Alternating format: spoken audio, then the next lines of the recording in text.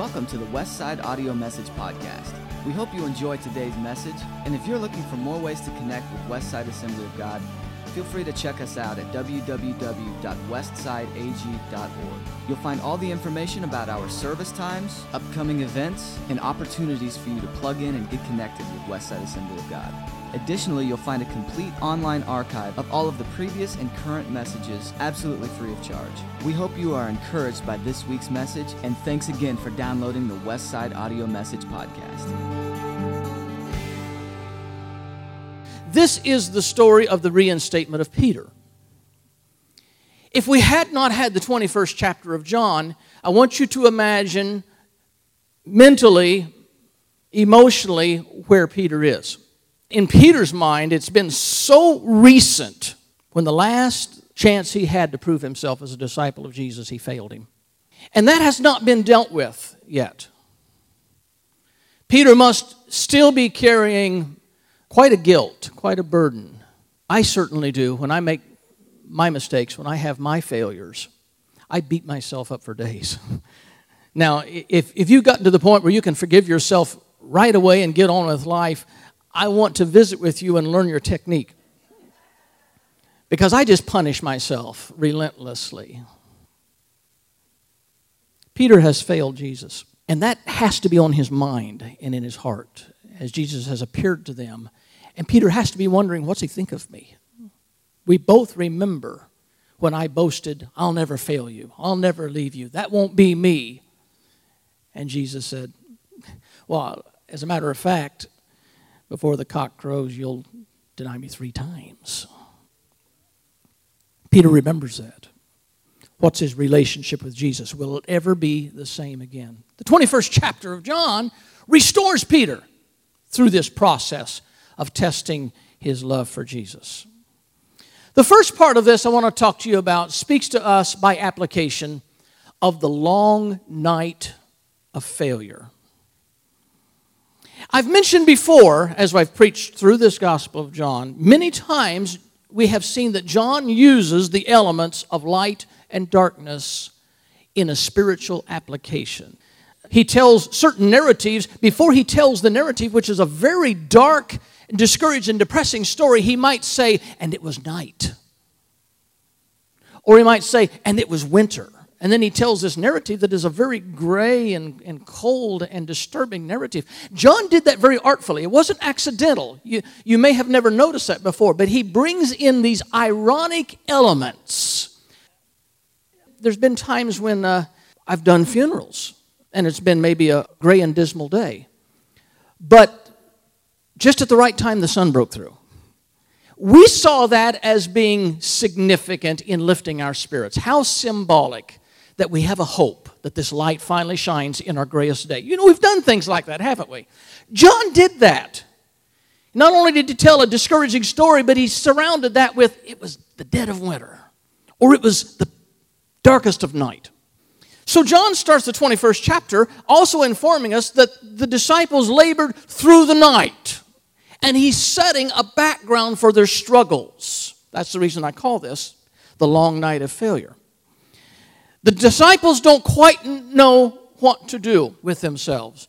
Jesus is risen, but they haven't put the whole puzzle together to where they understand that because he's risen, they are now being commissioned to go forth with the message they have been trained to preach. They haven't put this whole puzzle together.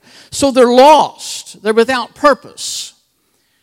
They've seen the appearances of Jesus. They're trying to process that, but they're sitting around thinking, what do we do now?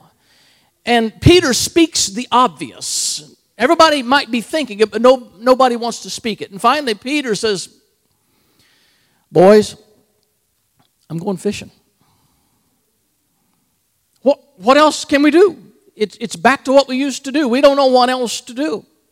And the others, they nod. It's about all we can do. We're going with you. So off they go.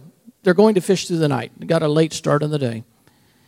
They fished through the night, and they didn't have any luck. Discouraged, despairing, depressed, they returned to their former craft. These rudderless disciples trying to figure out what was that all about. What a ride it was, but what does it mean now? And then there's the more practical aspect of this. Not only did they not know what to do, and they returned to the only thing they know how to do, but they also have to eat. They need to provide for their families. Now, have you ever stopped to consider how did they provide for their families while they were following Jesus? They were full-time students of His. Wherever He went, they went. The Bible doesn't tell us how the families were provided for. But if you will follow my line of logic and thinking, that whenever you follow God and obey Him, your needs are taken care of. And so while these disciples had committed themselves to Jesus, I am fully convinced that God made sure that their families were not left destitute and uncared for. That's one of those lessons that pops out from this chapter. You take care of God's business, God will take care of your business. They fished all night, John says, and they caught nothing. There have been times, I think, when we have had our own long, drawn-out night of failure. In my life, there's been times when I know that I've attempted with everything within me to do what I know is right and reasonable, only to have nothing to show for my efforts. That's the long, unproductive night. It may be weeks, it may be months, it may be years, but that's metaphorically the long night of failure. I don't know how many of you have been driven to the point where finally you just drop your head to the table and you say, God, I don't get it. I've tried and I've tried and I've tried, and I don't see anything happening for all my efforts. That's the long night of discouraging failure. No wonder John makes note of the fact that these fishermen who fished all night and took nothing, laboring in the darkness. Because, people, what is more discouraging than suffering the pain and seeing no gain? What's more discouraging than sowing and having nothing to reap? These are professional men. They're not out fishing with their bass boat and their rod and their reel and their fancy lures. This is not recreation. They have to live. Their success in life depends on bringing home food or something marketable, and they failed. And they, being professionals, used every trick in the book that they had learned through their lifetime of being successful fishermen. Their livelihood depends on their success, and they got skunked. We've been through those circumstances. We did our best, and we came up seemingly too short. And we seem mocked by our sense of failure. Point number 2. At the end of the night, there's a breakthrough. And maybe you're going through a dark night. Or maybe you've been through a dark night. You know what the good thing about nighttime is? Daybreak is coming. It won't be night always. It may seem like it is. It may seem like it's an inordinately long, dark night. But I'm telling you, God has designed the rhythm of things that daybreak is coming. And that's what you've got to hold on to.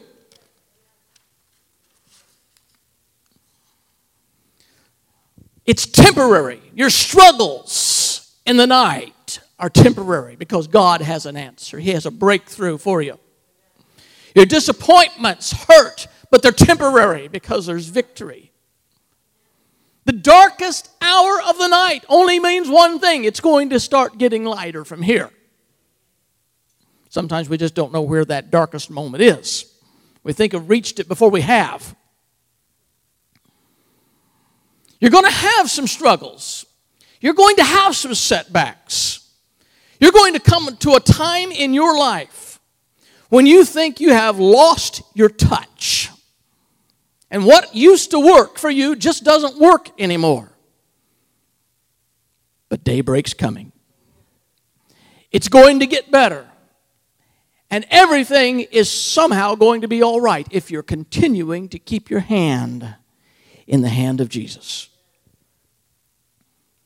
And the psalmist so sweetly said, weeping may last through the night, but what? Joy comes in the morning.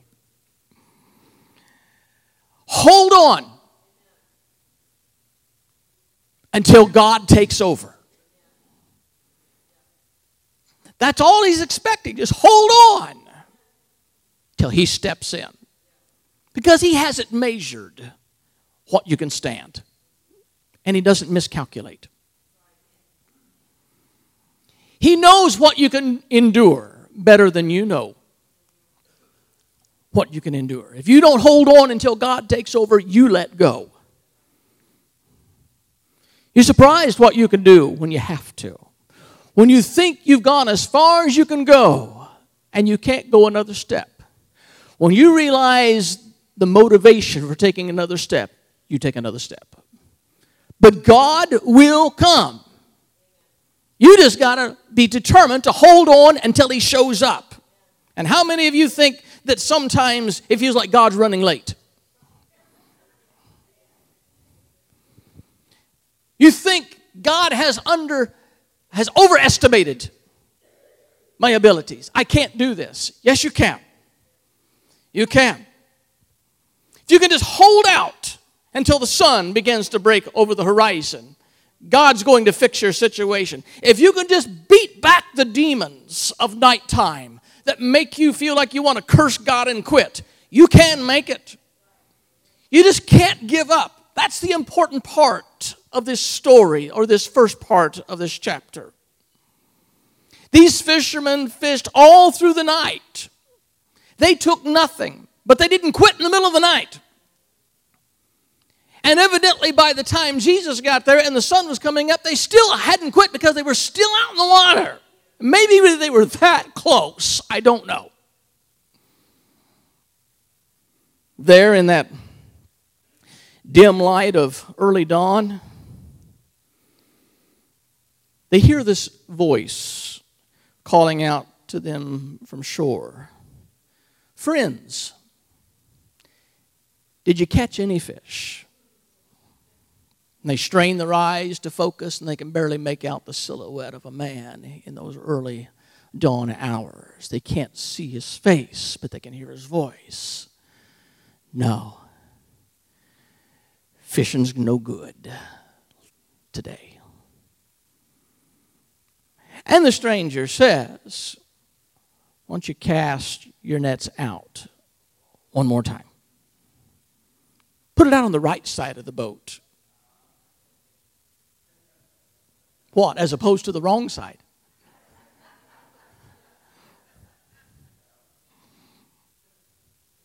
And just like this had all been played out before, at the beginning of his ministry. What a way to start a ministry. A friendship. And then we bring it all around full circle. And the thing that puzzles me is these disciples have not yet figured out who this is. How many times in your life have you had a stranger come up and tell you, just throw your net on the other side and you get it, and you wouldn't recognize if this happened again, something is vaguely familiar about this. But according to John, they didn't know yet. So they throw the nets out on the right side. And this time, now last time they pulled the nets into the boat. This time they couldn't even get the nets in the boat. They've got the fish trapped in the net and they just let it float in the water because they can't pull it in. We're going to have to drag everything to shore before we can get these fish. The nets are straining.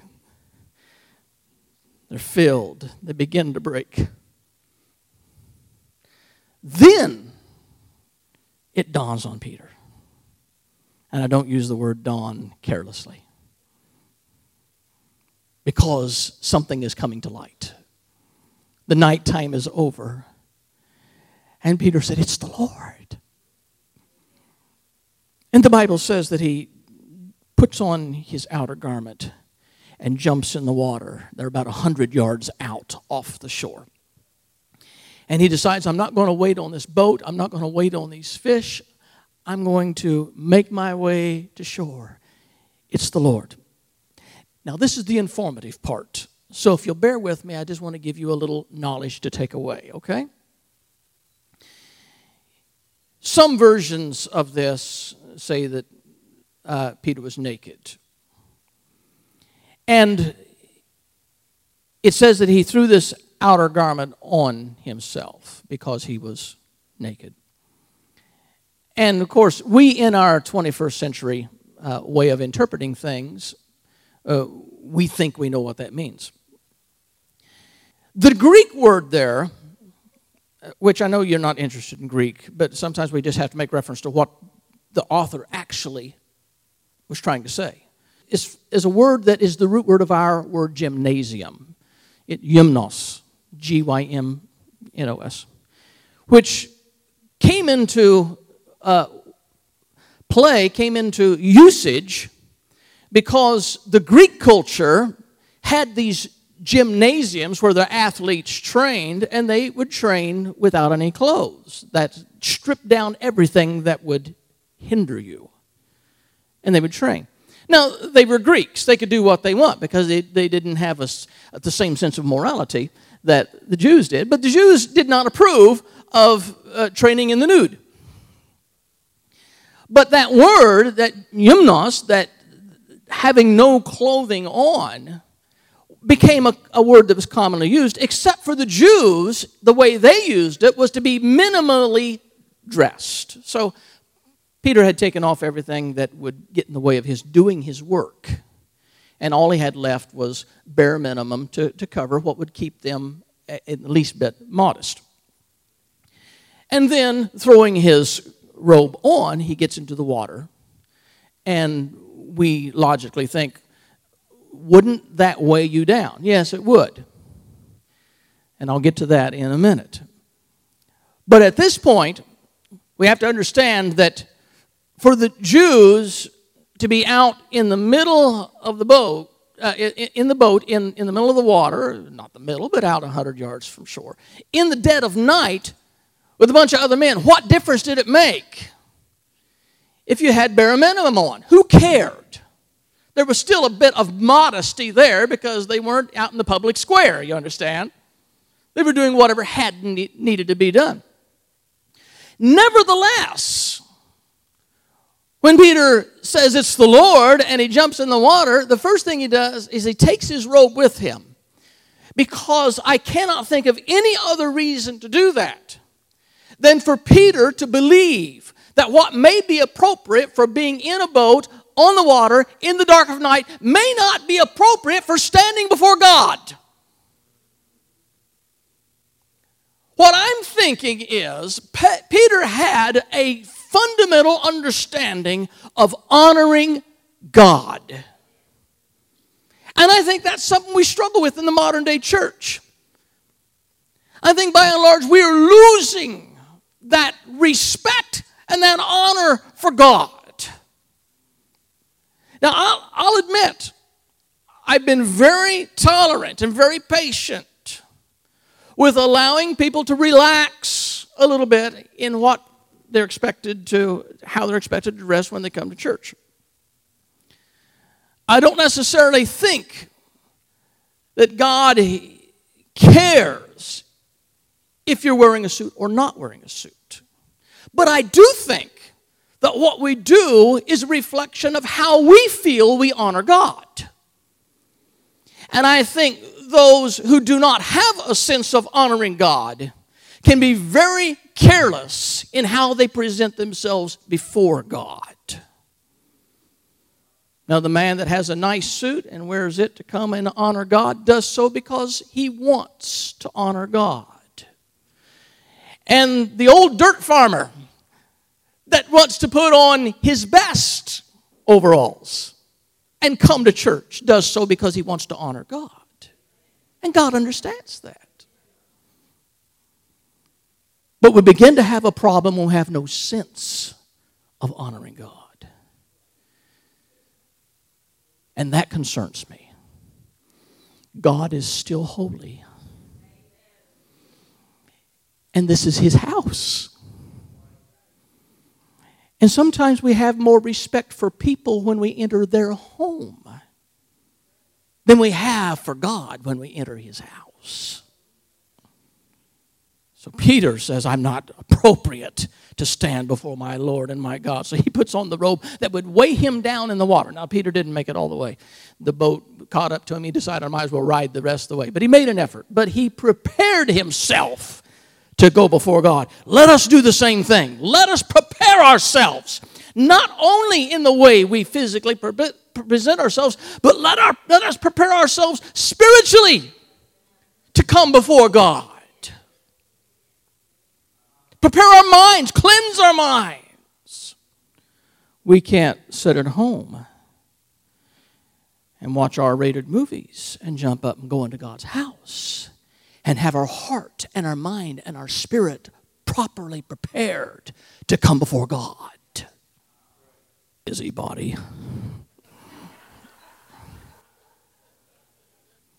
Now back to the story. Have you ever noticed in John's gospel, the way he tells it, I'm not telling you to go to another gospel. Have you ever noticed in his gospel, every time Jesus meets the fishermen in action, they are complete failures without him? John has a message that he was weaving here. In John's account, they can't do anything without Jesus. Professional fishermen that need him to get the job done. And it's the same here. They ought to be able to do it, but John takes note of the fact they didn't. They failed. And what a message that is to every one of us. We need God. You think you don't need God? You need God.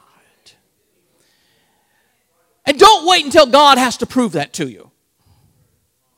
His hand upholds you. It's because of the riches of His goodness and the forbearance of His long suffering that we have any success in anything we do. And the person who fails to recognize God undergirds him is the one that is getting ready for a great fall in their life. Now, former President Obama had made a famous statement at one time in his presidency when he said to the taxpayers, whatever you've got, you didn't build that. And that upset a lot of people because we are individuals. We're self-motivated. We're self-made. But the thing about it is, God said that long before President Obama said that. I'm not making a commentary on how that applies to us as citizens of the United States. Forget that. I'm not going there. But what I am saying is that God effectively looks at us and says, you fool. You didn't do that by yourself. Who gave you the breath of life? Who gave you the health? Who gave you the strength? Who gave you the mind? Who gave you the wisdom? Who grew the trees so you could cut them and build a house? God's the only one that really has the right to say that. You didn't do that. Oh, yes, I did. Well, let God lift His sustaining hand, and then let's see how much you get done then.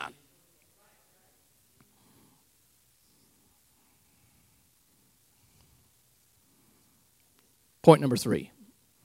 At the end of the night, there's restoration. After this long, laborious, frustrating night, the disciples finally make it to daybreak.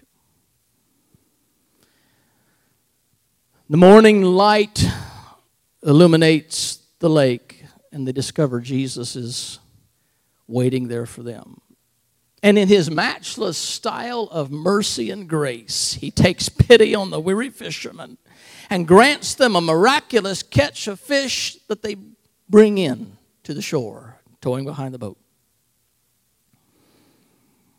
They may have not had a lot of success along the way, but in the end, they had success. They couldn't measure their success. Listen to me. They couldn't measure their success minute by minute.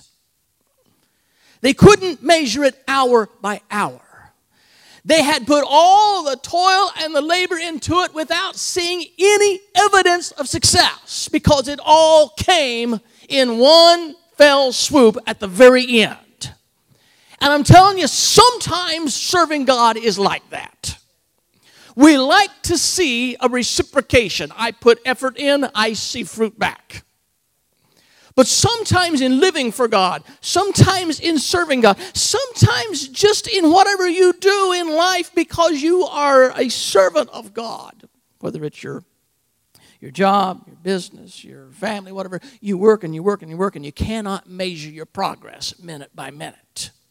But if you continue in God, when that success comes, it's going to come like a river.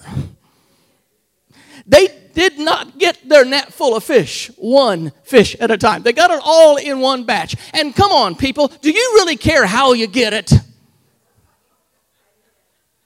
Does it matter to you if God is storing them up till the last minute, as long as God still blesses? Does it really matter? So what we have to do is discipline ourselves so we don't get discouraged while the reward is piling up. Now, I want to envision. Mine's been piling up for a while. When God finally opens that door, it's going to come spilling out. Oh, Lord, there's been years of piling up here.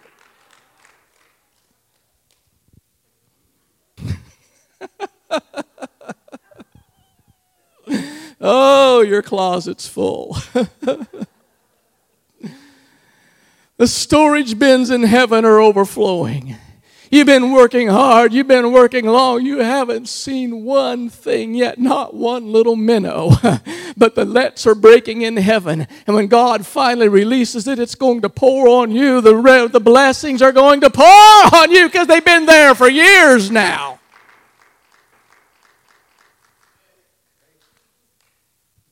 Curiously, John records. Now, you've got to understand how many years later after this happened that John sat down and wrote this down. Years later, when he wrote this, he's thinking, well, we put the nets out. We had nets full of fish. We brought them into shore. We pulled them in. And then John says, and there were 153. Now, who remembers stuff like that? Sometimes we just focus on those little details, don't we? John remembers this detail. Now, here's information again. Another information warning. If you need a bathroom break, this might be a good time if you don't like information. John said 153 fish. The fact that he did that has given rise to a lot of silly theories. Let me begin by giving you a Pastor Rooks quote. Weirdness is the offspring of speculation. Write that down and live by it. If we don't have the facts and we start speculating, you get weird. I may look at you, but I'm checking out the minute you get weird. 4th and 5th century theologian Augustine, you may recognize as Augustine, attempted to ascribe significance to the number 153. We're going to have fun with this. Augustine looked at that and he decided, do you know if you add 1 plus 2 plus 3 plus 4 plus 5 through the number 17, you come up with exactly 153. Ooh, doesn't that give you Holy Ghost doodads? No? Well, me neither. But then some modern day theologians came along, Hoskins, Davy, Smith, and they looked at Augustine's theory on this, and they decided to go one up with him. They said, let's build a pyramid. So if you put the number at 1 at top, and the second row is 2 and 3, and the next row is 4, 5, and 6, and then on until you've got an equilateral triangle, numbers 1 through 17. And then when you've got something that's got 3 on it, automatically you can start thinking of God and the Trinity. So I'm telling you, weirdness is the offspring of speculation. And even so, who cares? Why did John put 153? Not so Augustine could come up with a mathematical formula to figure out why. He put it there because he was there. And that was a miracle. And when they got done counting 153 fish, that's all they talked about for days. We pulled in 153 fish at the last minute. He couldn't forget that. Because when God does something for you, you remember every detail of what He did because it means something to you. And the reason that John put that in there, secondly, is because it bears testimony to the fact that I was there and I have information nobody else knows. I am an eyewitness of these things. Period. So much for pyramids. Jesus calls them to shore. He has a fire that is ready for them.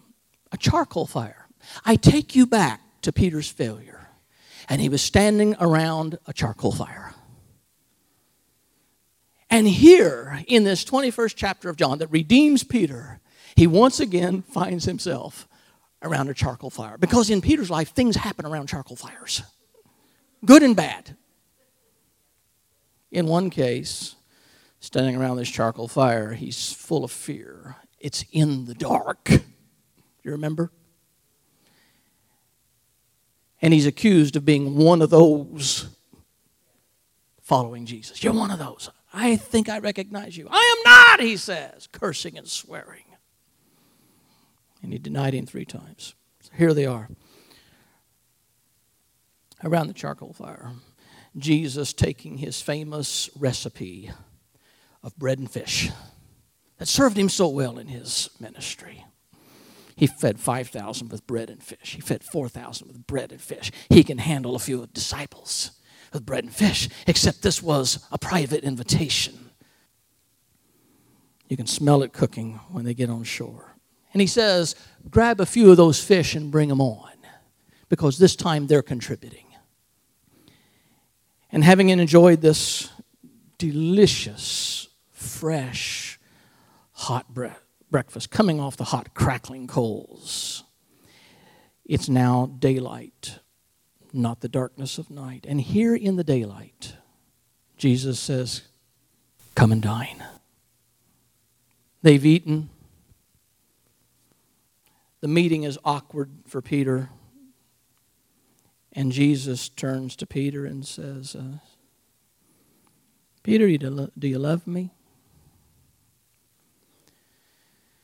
And Peter's first answer is, well, of course I love you. What kind of question is that? And Jesus doesn't want to settle for a flippant answer. And he says, take care of my sheep, feed my sheep.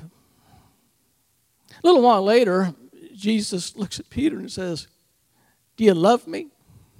And Peter says, yeah. I thought we talked about this. I love you. Jesus said, feed my sheep. A little while later, Jesus turns to Peter and he says, do you love me? Are you having a problem with conversation starters or what? What's the deal? We've been over this twice now. And the Bible says the third time, Peter is grieved. And my wife asked me, she said, why was he grieved? Now, the common theory on this, if you've been in church for any number of years, if you've sat on any number of preachers, you've heard the very common theory on this, that 2 Greek words that are used there, agape, phileo. And Jesus asks Peter, do you agape me? Do you love me? And Peter says, I phileo you. I love you like a friend. Phileo, Philadelphia is from where we get a word from that phileo. And the common observation is that Jesus was asking Peter, do you love me with a close, intimate, personal love? And that Peter was refusing to acknowledge that. And he was saying, no, but I like you for a friend. And Jesus was not happy with his marginal, limited response. But D.A. Carson, one of the great theologians we have living today, has observed that John, throughout his throughout his gospel, has used the terms interchangeably. He made no distinction between the two. So we're going down a rabbit trail when we're trying to make Jesus say something that he was not intending to say, and Peter make a response he was not intending to respond. And Jesus was not saying, do you love me? He said, do you love me more than these? And we'll deal with that in a minute. But he was not trying to say, do you love me with the deepest passion? And Peter was not giving him a marginal response. Take that completely out of the equation. Cleanse your mind of that. D.A. Carson calls it exegetical fallacies. If you want to write that down, then work that into your conversation later this week. Anne says, so why was Peter grieved? And my response was, because if you and I were sitting there in the living room and about every 5 minutes I kept asking you, do you love me? And you kept telling me, yes, I love you, you'd think something's wrong in our marriage. Why do you keep asking? Do you have some doubt about this? Well, of course it was beginning to work on Peter, but you've got this other dynamic working. You've got Peter who not long ago had said to Jesus, I'm not going to fail you. Never. Everybody else may walk away, but I'm with you all the way. And he found out that Jesus knew him better than he knew him. And suddenly, when his loyalty, his devotion, his love is being questioned and questioned and questioned, Peter has to take pause and say, I think I love you, but maybe I better ask you if I love you, because I think I'm being set up for another failure here. And it grieved him to think maybe he was in for failure again. Do you love me more than these? And Peter, in this time, in great humility, he says, yes, Lord, I love you. And we can almost hear Peter saying, I think I do. I was sure at one moment, but I think I do. I want to. More than these. We don't know what more than these is. Weirdness is the offspring of speculation. Some suggest that Jesus was referring to these things. People have preached on these things. Do you love me more than these things? Do you love me more than your car? Do you love me more than your house? Do you love him more than your own family? These things. Do you love him?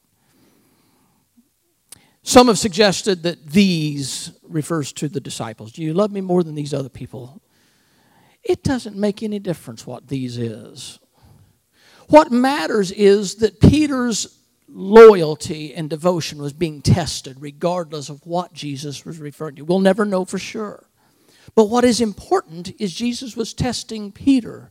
Do you love me? Peter and him understood these. We weren't in on that part. But do you love me more than whatever?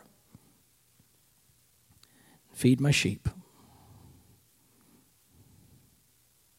And then Jesus says to Peter, if you truly love me, just feed my sheep. And when Peter wrote his books, you look at Peter referring to himself as being given the commission to care for the flock. Because what Jesus spoke into his heart around that charcoal fire set in so deep that the last thing that Jesus did to Peter was commission him, one of the last things in his final days. Commission him, Peter, when I'm gone, take care of the flock. Look after the flock. But you're not going to be successful looking after the flock if you don't love me first. You cannot love them if you do not love me. And Peter writes as himself being given the task of looking out for the sheep. And then Jesus said, Peter, you better love me, because in the process of serving me and ministering for me and caring for the sheep, you're going to be led where you don't want to go. You're going to die. Here's the summary. You're going to die a violent death. And here's Peter's response. Jesus says, you're going to die a violent death trying to serve me. And Peter points at John and says, what about him? Misery loves company. Are we all going to die? Or are you just pointing me out? And Jesus he straightens Peter out right there. You got to get attitudes straightened right now before they just go clear off. He says, it's none of your business what I do with anybody else. Our business is all that matters, me and you. People, that's where we get ourselves in so much trouble, is we fail to understand that God's business with us is our business. And God's business with everybody else is not our business. And you cannot look at yourself and then look at others and say, but God, you're blessing them more than me. It's none of your business. Everybody says, none of my business. It's none of my business. Preach to yourself. Well, Lord, I've been through so many trials, and those people over there, they don't ever have any problems. And God says, it's none of your business. And when we learn that biblical principle, one of the last things Jesus left Peter with, Peter, for you to be effective, you've got to understand that what's between you and me is between you and me. Keep your eyes off everything and everybody else. You're going to be tempted to think life's not fair, that I'm blessing somebody else, I'm ignoring you, and God, you don't love me as much, and why me? Oh, we always get into this, why me? Why me, God? Why me? Why not somebody else? They need it worse than I do. Give that plague to them. None of your business. Comparison is a tool of the enemy, and he'll defeat you with it. It doesn't matter what God's doing in and through somebody else. Do you love him? And are you willing to pay the price to serve him? That's all that matters. So we have this heart-touching account of Peter's restoration, his reinstatement. The man who deserted Jesus found forgiveness. He found restoration. Jesus placed his confidence in Peter that he would faithfully tend to the flock. People, that is the story of grace and redemption in a nutshell. We don't deserve God's love and forgiveness, but he offers it anyway. And it doesn't make any difference how we have failed and how we have struggled. I want to remind you, I want to assure you, I want to encourage you. The fire's been lit. The coals are hot. The food is prepared. And the Master, regardless of your failures, is standing there saying, won't you just come and dine? Come and fellowship me. I don't care where you've been and what you've done. Just come and dine. Bow your heads.